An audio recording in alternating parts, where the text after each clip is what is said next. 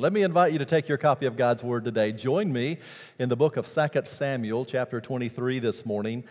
2 Samuel, chapter 23, we're winding down our series through the book of Samuel. And today we're going to look at the 23rd chapter in a sermon entitled Unforgettable Heroes.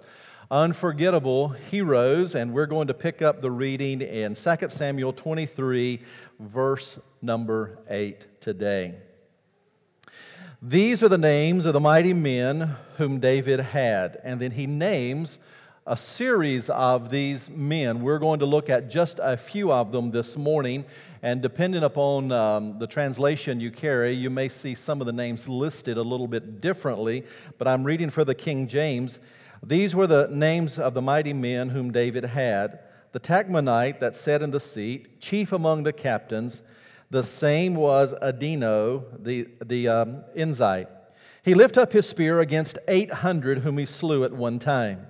And after him was Eleazar, the son of Dodo, the Ahohite, one of three mighty men with David, when they defeated the Philistines that were gathered together to battle, and the men of Israel were gone away. He arose and smote the Philistines until his hand was weary, and his hand clave to the sword. And the Lord wrought a great victory that day, and the people returned after him only to spoil. And after him was Shammah, the son of Agi, the Hararite. And the Philistines were gathered together into a troop, where was a piece of ground full of lentils. And the people fled from the Philistines. But he stood in the midst of the ground and defended it, and slew the Philistines. And the Lord wrought a great victory. Now may God add His blessings today as we look at unforgettable heroes. Unforgettable heroes. September the 11th, 2001 began like any other ordinary late summer day. But in just a little while, that ordinary day turned into anything that would, in any way, shape, or form, be ordinary.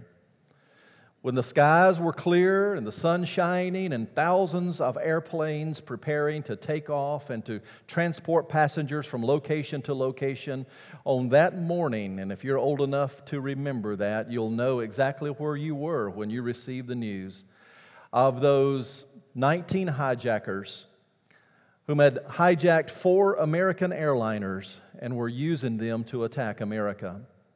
3 of those airliners, 2 were crashed into the World Trade Centers. The third was into the Pentagon, and a little around 3,000 people, I believe it is, lives were taken that day in that terrorist attack. There was a 4th airplane that never reached its final destination. And we learned later that apparently the final destination would have been in our nation's capital with a target as the Capitol building. Fortunately, those passengers of Flight 93, as they were pushed to the back of the plane by the hijackers, they took a vote among themselves and they decided that they were going to fight back. They kind of armed themselves with anything that they could find on the airplane. They charged the cockpit, trying to take over the aircraft. One young lady by the name of Lisa Beamer, her husband tried to give her a call on the airphone on the airplane. And through the conversations of multiple passengers on the airplane and then the cockpit voice recorders later on following the crash, the last words that Lisa Beamer ever heard her husband Todd say were the words, "Let's roll." And with that, the passengers tried to take control of the airplane, and it crashed in the fields of Shanksville, Pennsylvania. The word hero is defined as a person who is admirable, a person who has idealized for courage, outstanding achievement, noble qualities. That morning, Todd Beamer and others like Jeremy Glick and Tom Burnett and many others on Flight 93 became to us as unforgettable heroes. As we bring 2 Samuel to a close, David has been surrounded by some men who helped him be successful in life, helped him be successful as king. And these would be men that we would call unforgettable heroes. The last couple of Sundays, if you've been with us, you know in chapter 15, we looked at unforgettable friends. And we talked about people like Ittai the Gittite and some of the others who came around David, and they were friends to him in a very difficult time. And then last Sunday, we looked at chapter 16 at unforgettable foes, and we focused on a man by the name of Shimei who really had it out for David and wanted nothing more than to make David's life miserable. Well, what we're going to do for the balance of our time this morning is we're going to look at unforgettable heroes, and we'll draw some inspiration from a few of these men that you find in the Scriptures, men who were just ordinary men, but they did the extraordinary. Men like Todd Beamer, who was, by all accounts, average, ordinary, but was able to do the extraordinary. So today, as we look at these men, I trust that God will prick in your heart and challenge you to be an unforgettable hero for God, that you'll do a work for God that will outlast your own life here on this earth, and that God could use you in His kingdom. I know that being in the ministry for many years now, I've had heroes that I've looked up to, people that I have pastored, people that I've become friends with, that to me, to see their faith, to see their growth, to see their love for the Lord, to see their devotion to God has been an inspiration to me over the course of my ministerial career. And to me, I could name them, many of them for you right now. I can see their faces even as I'm preaching this message, many of them that have, to me have been unforgettable heroes that have forever left an impression on my life. And I know we all have people like that. But I pray that God would help us all to be those kind of people for the kingdom of God and be unforgettable heroes. Here in 2 Samuel 23, these men in David's list, and by the way, these are some of the last words of King David, and he lists about 30 or so men that were unforgettable. In fact, that's why they are enshrined here in this chapter. He lists these men as men who did a great amount with a little that they had to offer. They were indeed unforgettable heroes. Verse number 8 describes them as mighty men or mighty warriors, if you see that. These are the names of the mighty men whom David had. These were the guys that would surround him and go to battle for him. Now, this was kind of a motley crew, because if you go back to 1 Samuel 22, you can write that reference down and go back and look at it later. It's 1 Samuel 22, verse 2, if my memory serves me correctly. There were three classes of people mentioned in that passage whom followed David. It was those who were in debt, and they had the fear of being sold into slavery. They followed David as he was trying to become the king of Israel. There was also those who were in distress, people who were being persecuted by King Saul. And then the third group was those who were discontented or unhappy with the hand that life had dealt them. All of these men, average men, ordinary men, regular men, run-of-the-mill men, they came around David and they were going to become unforgettable heroes. And the one thing they had in common above all else is their unwavering devotion to see David become king. They loved David. They believed that God had anointed him as the next king. And although David was still running from Saul, these men would come around David and they would support him and help him be successful as a king. So let me give you just a couple of these guys as we move through this story this morning. First of all, you will see in verse number 8 the courage of Josheb, or if you carry the King James, his name is Adino. Notice in verse number 8, these are the names of the mighty men. The Tachmonite that sat in the seat, chief among the captains, the same was Adino. Notice what he did. He lifted up his spear against 800 whom he slew at one time. I want you to note the courage of Adino. We know very little about this man. We know next to nothing about this man. But one thing we can say for sure is this is a man who had great courage. All he had by the way of armor was a spear. And he goes up against 800 Philistine soldiers, And the Bible says that God gives a great victory. Now listen, I would not be in favor of those kind of numbers or those kind of odds to think that I had to take a spear and go into a battle against 800 people. Well, here was a man who apparently had such great courage, such resolve, and such confidence in God, knowing that David was going to become the king, that he put his very life on the line and goes to battle against these 800 men. And the Bible says he prevails with a spear. Now, the courage that this man had, I believe, was a result of the faith that he possessed. Do you know the Bible says without faith, it is impossible to please God? Let me say that again. Without faith, it is impossible to please God. Faith, it has been said, is like a muscle. And the more you work it, the more you exercise it, the more it grows. And the more you can trust God. And the more you trust God, the more you see God do in your life.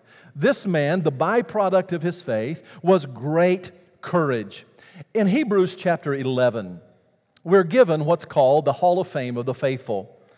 The writer of Hebrews lists a number of men and women who did the extraordinary because they had such deep, settled faith in God.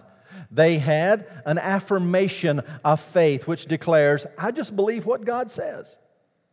They lived in the act of faith that not only do I just believe what God says, I'm going to do what God says. And then they lived in an attitude of faith that says this, I may not understand everything God's up to. I may not be able to explain everything that He's doing, but I'm going to listen to Him and I'm going to follow His leadership, and my attitude is going to be a can-do attitude, not a can't-do attitude. My attitude is going to be, yes, I can do all things through Christ who strengthens me, not an attitude that is of defeat or an attitude that is negative. This man had great faith, and it manifests itself in great courage.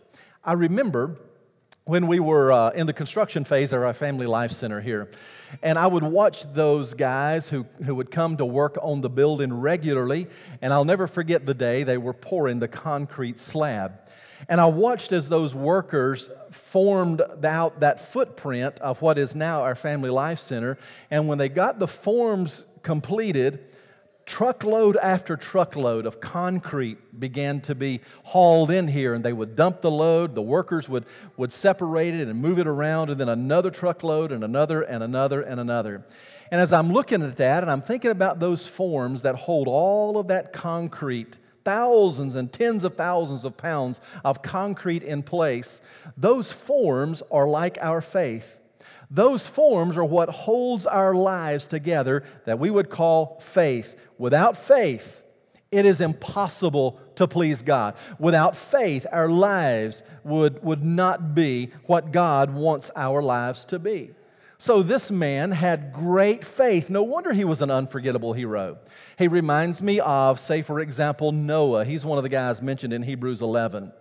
Put yourself in the sandals of Noah for a moment. By the way, if you've never been to the Ark Encounter up in Kentucky, I believe it is, I would encourage you to go. Tina and I were there a number of years ago. Lord willing, we're going to try to go back one of these days.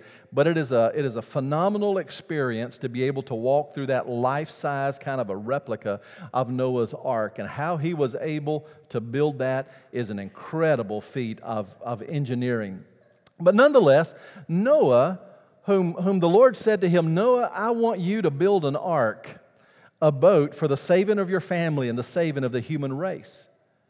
And God said to him, it's because it's going to rain. There's going to be a global flood of judgment. There had never been rain that had fallen from the skies before. The Bible says that dew would come up from the ground and water the land. But it had never rained. Noah never saw rain, had never heard of rain. Rain never existed. But listen, by faith and with great courage against those who would ridicule him, Noah built this ark, some 515 feet or so long, fills it up with the animals, and the Bible says on a particular day, God called Noah and his family into the ark, and God shut the door. And Noah, because he found grace in the sight of the Lord, his life and the lives of his family were spared. He is an unforgettable hero. This man, Adino, in this verse number 8, is unforgettable in that just a sword, it's just a spear is all that he has. And he's willing to go into battle for his king, King David, and he defeats 800 men. That's courage. That's bravery. That takes faith. You and I may never face those kind of odds, but we all do have battles every now and again that we have to face.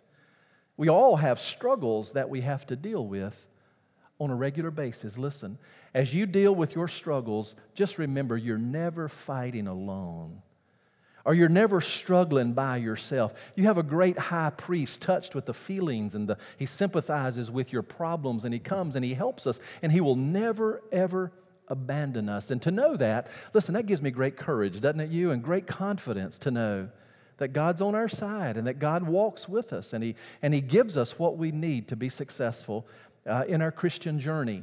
I said in the early service this morning, I'm just so proud of all of the young families that are in our church. I'm proud of all of the folk in our church. Maybe not all, no, I'm proud of all of the folk in our church. But our young families, to see the struggles that young families have and how complicated life can be for them, I'm living it out with my own children and grandchildren now, as they think about, well, we have to find a daycare, or we have to find a school, and we have to find babysitters, and those kind of things. It's very complicated sometimes for young families if both parents work outside the home. Even if one of them is staying in the home, it still can be very complicated. There's doctor's appointments, there's places you have to go, there's all kinds of things that you deal with. Sometimes young families especially can deal with financial struggles, and I just appreciate our young families, in light of all of those complications in life, who still make it a priority to come and be at church and to bring their children up around the things of God. Listen, do you know your children will learn things and grab a hold of things right here in church at a young age that will follow them the rest of their life? And that'll be a source of encouragement to them for the rest of their life. And listen, I believe God will bless you for your faithfulness. So just keep it up and keep serving God, and serve God with great courage. And you too will be an unforgettable hero. Notice the second man, and I want you to see not just the courage of Adino, but I want you to look at the tenacity, and I love that word, the tenacity of this man, Eleazar. Probably everybody here has heard of Louis Pasteur. He's the discoverer of the principles of vaccination and microbial fermentation and pasteurization. This is what Louis Pasteur said one day. "Let me tell you the secret that has led me to my goal. My strength lies solely in my tenacity." Meaning, I'm not going to give up and I'm not going to quit. He continued his work and continued his work and continued his work. And now what you're going to see is this unforgettable hero who had tenacity like Louis Pasteur. And his name, the Bible says, is Eleazar. Go to verse number 9. "After him was Eleazar, the son of Dodo the Ahohite, one of the 3 mighty men with David when they defied the Philistines that were gathered together to battle, and the men of Israel were gone away. He arose," now notice this guy's tenacity.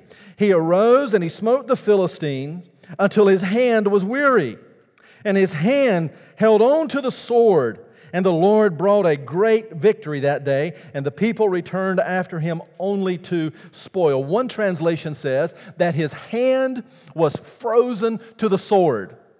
Now here is a guy who goes into battle for the king, and he does such battle that he refuses to let the sword go from his hand. Even when he's tired, even when he's weary, even when he feels like he's going to give up, the Bible says it's like his sword was just frozen to his hand and no one was going to pry it out. That's what I was telling Tina as she was holding that grandson last week. "Honey, you got to let him go. We got to get back to North Carolina." And I was telling someone earlier, she was like the Apostle Peter on the Mount of Transfiguration. It says, "Lord, can't we just build a temple and just stay right here?"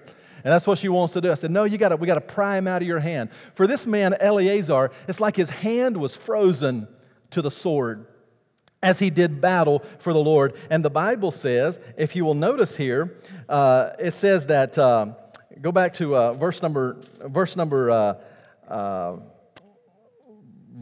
10. "He arose and smote the Philistines until his hand was weary. and his hand was frozen to the sword. And the Lord wrought a great victory that day. Here was a guy who was just not going to give up. He was tenacious.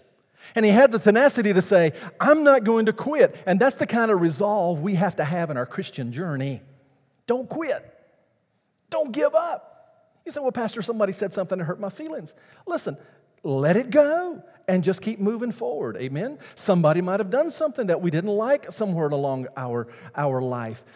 Let it go and just keep moving forward and have the tenacity to say, I'm going to keep moving on for God. Years ago, Charles Spurgeon said this, I hope that we may breed in this place a race of men and women who know truth and know also what the Lord claims at their hands, and are resolved by the help of the Holy Spirit to war a good warfare for their Lord, whether others will stand at their side or not. Spurgeon just says, God give us people with tenacity like Eleazar.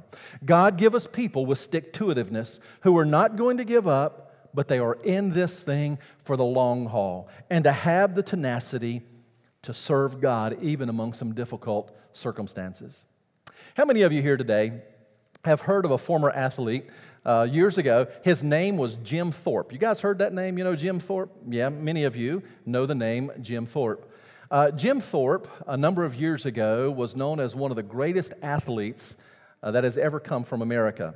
He played football, he played basketball, he played baseball, he was into lacrosse, he was into boxing, he was into track and field. Jim Thorpe was a great athlete. Now, he was born part American and part American Indian, and his life was impoverished as a young child. He didn't have very much money, his family didn't have very much money, but what he lacked in finances, he made up for in athletic ability. They said that he was as strong as a bull and that he was as fast as lightning. Jim Thorpe went to the Olympics in 1912, in the Stockholm Olympics. And his specialty was the pentathlon and the decathlon. And just before he was supposed to go and work in those events, he realized that his shoes were missing. And someone had stolen his track shoes. Now, in those days, it's not like athletes of today that had multiple pair of shoes, or you could go anywhere and get the shoes that you wanted anytime you wanted. He had that one pair of track shoes, and someone had stolen the shoes, and here he was just before the big event, and he had no shoes. And he goes scrounging around to see what he could find, and in a trash can, he finds 2 shoes, and they're not the same size, and it's not the same kind of shoe. But he takes both of those shoes, and one of them fits fairly snugly, the other is too big, but he puts on multiple pairs of socks in order to make it fit comfortable enough that he could perform. And Jim Thorpe goes out, and he wins the gold medal in both of those events. Isn't that an amazing story? Here's a guy who said, I don't have my shoes, I'm just going to quit. No. He had the tenacity to say, I'm going to find another way, and I'm not going to give up, and I'm just going to keep on and keep on. No wonder Spurgeon said, I pray that we breed people like that in this place. And that's what I pray for our church family, that we breed people with the tenacity of Eleazar who want to move forward the kingdom of God and say, yes, I'm not going to give in. I'm not going to give up. I'm going to keep moving forward because you know, the Bible says that God has set before each of us a race. It is the race of life. It is the Christian journey. Listen to what he says in the New Testament. Therefore, since we are surrounded by so great a cloud of witness, let us lay aside every weight and the sin that does easily beset us, and let us run the race with patience. Let us run the race with endurance, the race that is set before us. With great courage, like Adino, with tenacity, like Eleazar, and then notice the third unforgettable hero. I want you to look at the relentlessness of Shammah, this guy by the name of Shammah. Go to verse number 11. If you're listening, say amen. After him was Shammah. He tells us a little about him. And then he says, the Philistines were gathered together into a troop where was a piece of ground full of lentils. And the people fled from the Philistines. But notice Shammah, verse 12. He stood in the middle of the ground, and he defended it. And he slew the Philistines, and the Lord wrought a great victory. Now, that may not sound like very much. What's this guy doing? He's standing in the middle of a bean patch. Is that what you call beans? A patch of beans or peas? And he has the Israeli soldiers with him, and the Philistines come for an attack. And the Bible says they all run except this one guy, Shammah. And he is going to be relentless. He is not going to give up.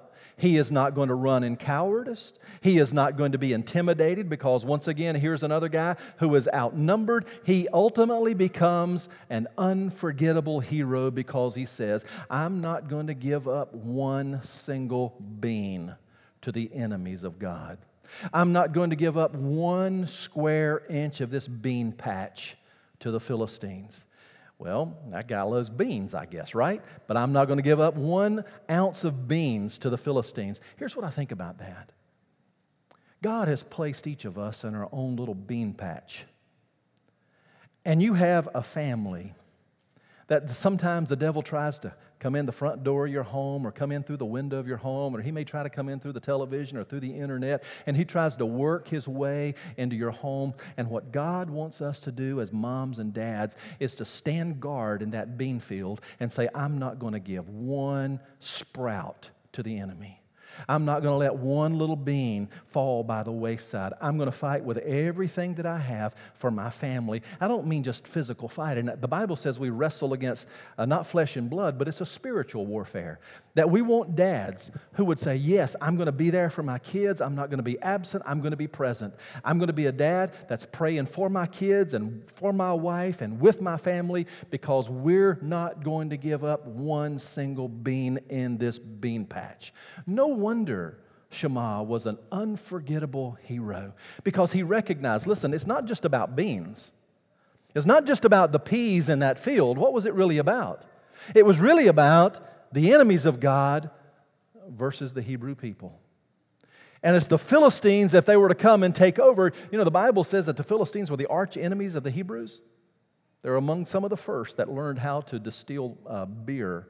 And they had breweries, and archaeologists had discovered some of the breweries of the Philistines. They were actually descendants of Ham that migrated to what we know today as the Gaza Strip. And they ultimately began to migrate through Palestine, and they really dominated the Hebrews to such a place that if you were a Hebrew during the times that the Philistines were in power, you couldn't even use a metal implement to work in your own yard or garden or your farm. Or if you had one and you had to get it serviced or sharpened, you had to take it to a Philistine blacksmith, and he had to do that for you. So what Shammah was doing as he was defending the bean field is not just a plain old bean field, but he's like, I'm fighting against the forces of evil that are trying to come and take over. He said, I'm not going to let that happen. And he was a man of great courage, an unforgettable hero. One man standing against a troop of Philistine soldiers in a bean field, for heaven's sake. God has placed us all in a bean field. And God wants us to be unforgettable heroes. And I think those unforgettable heroes are men who love their wives like Christ Jesus loved the church and gave himself for it. Unforgettable heroes are women who love their husbands, and they willingly submit to his spiritual leadership, because in so doing, they know they're submitting to the leadership of the Lord. There are people who love the church and the work of the church, and people who love God with their heart, their soul, their mind, and their strength, and just pour their energies into expanding the kingdom for the King that they love so very, very much. And that's what Shammah was doing. He was just a leader who stood in the bean patch all by himself. And the Bible says that the Lord wrought, if you see that in verse number 12, a great victory. So those are just a few of the leaders. He names many more. I'll touch on just a couple. But what is the one common denominator that all of these men of David, these unforgettable heroes, have in common? Each one of them are servant leaders. What do I mean by a servant leader? A servant leader is someone who who doesn't care about being out front, doesn't care about being noticed, doesn't care about being recognized, but a servant leader is someone who leads by example, and they're just serving and serving and serving and serving. And when you observe their life of service, you're inspired by them. And David had some men who were servant leaders. Let me show you a couple of them. Go to verse 13 and just notice what happens. It's almost like this is a parenthesis that's inserted in the larger narrative. Notice verse 13. And 3 of the 30 chief went down and came to David in the harvest time to the cave of Adullam, and the troop of the Philistines pitched in the valley of Rephaim. And David was then in a hold, and the garrison of the Philistines was then in Bethlehem. And David longed and said, now listen, have you ever just kind of made an off-the-cuff remark about maybe the good old days, or maybe something that you missed, or something that you longed for in your past? That's really what David does here as he is in the cave of Adullam. He's thinking about life back in Bethlehem when he was growing up as a boy, and look at what he says. Verse 15, oh, that one would give me a drink of the water that's in the well of Bethlehem, which is by the gate. Now look at the servant leaders that were around him, and 3 of the mighty men. They're like, if David wants water from the well of Bethlehem, we'll go to Bethlehem and we'll get him a bucket of water. And the 3 mighty men broke through the host of the Philistines. They drew water out of the well of Bethlehem that was by the gate, and they took it, and they brought it to David. But nevertheless, he wouldn't drink it thereof, but he poured it out before the Lord. In other words, now had David asked these guys to go do this? No. Had he commanded them to do this? No.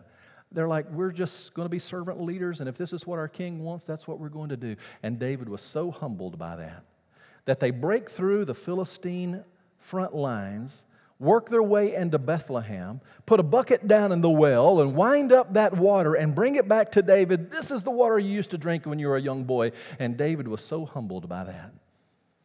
He pours it out as a drink offering to God, and he said, I just can't let those men put their lives at risk to do this.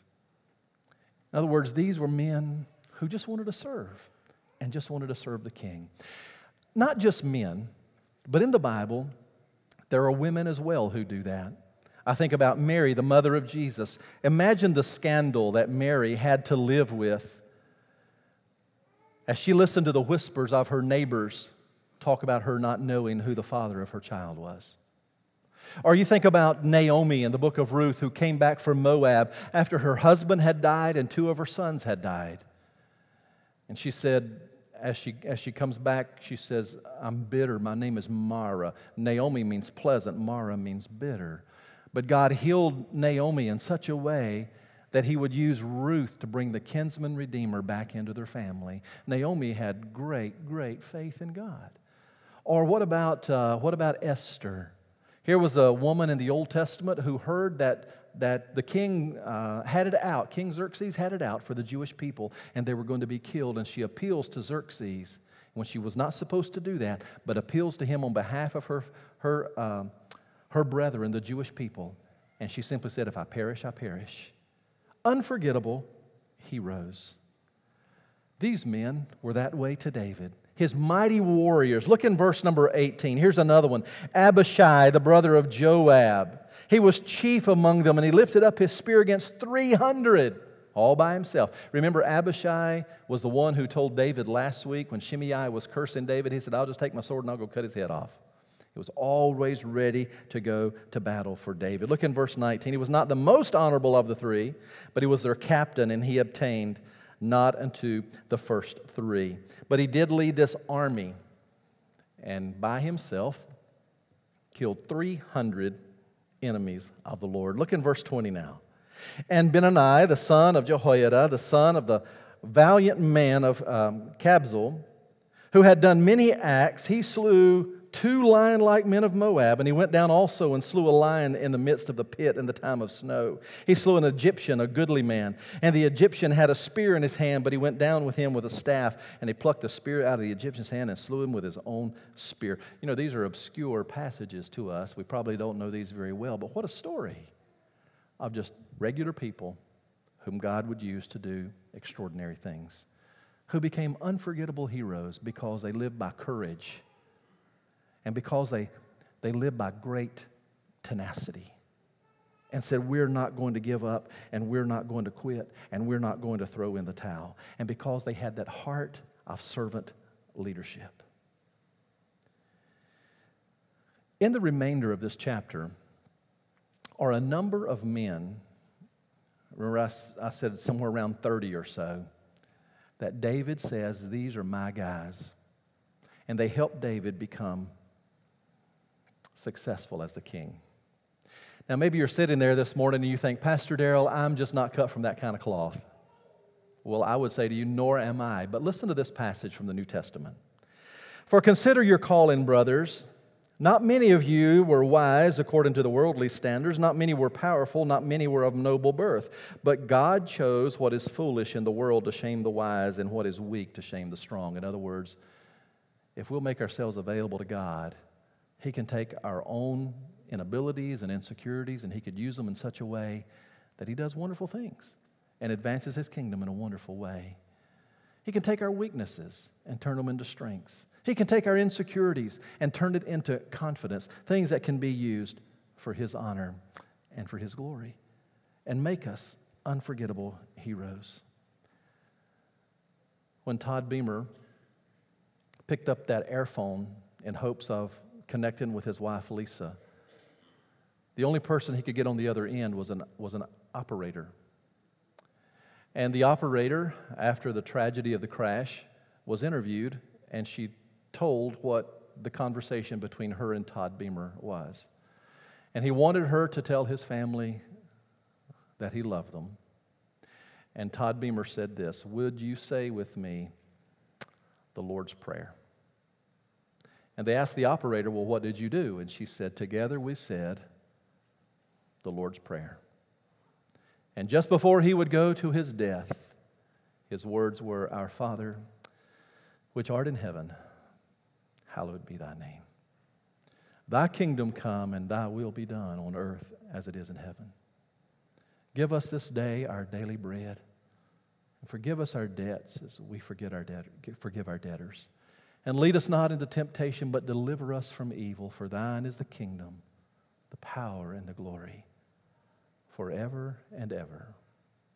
And before the phone went silent in the cabin, she said his last words were, God, help me. Jesus, help me. And she said he wasn't upset. He wasn't upset at all. He was very peaceful. And Todd Beamer became unforgettable hero. The greatest hero of all time is my hero, the Lord Jesus, who so loved the world that He sacrificed His own life on the cross of Calvary that we could have eternal life and be part of God's forever family. Listen, if I live this life and 1,000 more, I'll never be able to thank Him enough for what He's done for me. Amen, church? Don't you feel the same way? God wants you to be one of those unforgettable heroes. Let's pray. Lord, thank You for being so good to us, and thank You for Your word that truly is so inspirational, how it is a lamp unto our feet and a light unto our path. As we have this time of invitation and we just simply, Lord, make the appeal for folk to make decisions. There may be folk here today, Lord, that have never been saved, and they want to come today and say, Pastor Darrell, I want to be saved this morning, and I want You to pray for me. Maybe there are others who want to unite with our church family or just want to come and pray. Take the invitation and use it in a way that will bring You honor and bring You glory. In Christ's name, amen.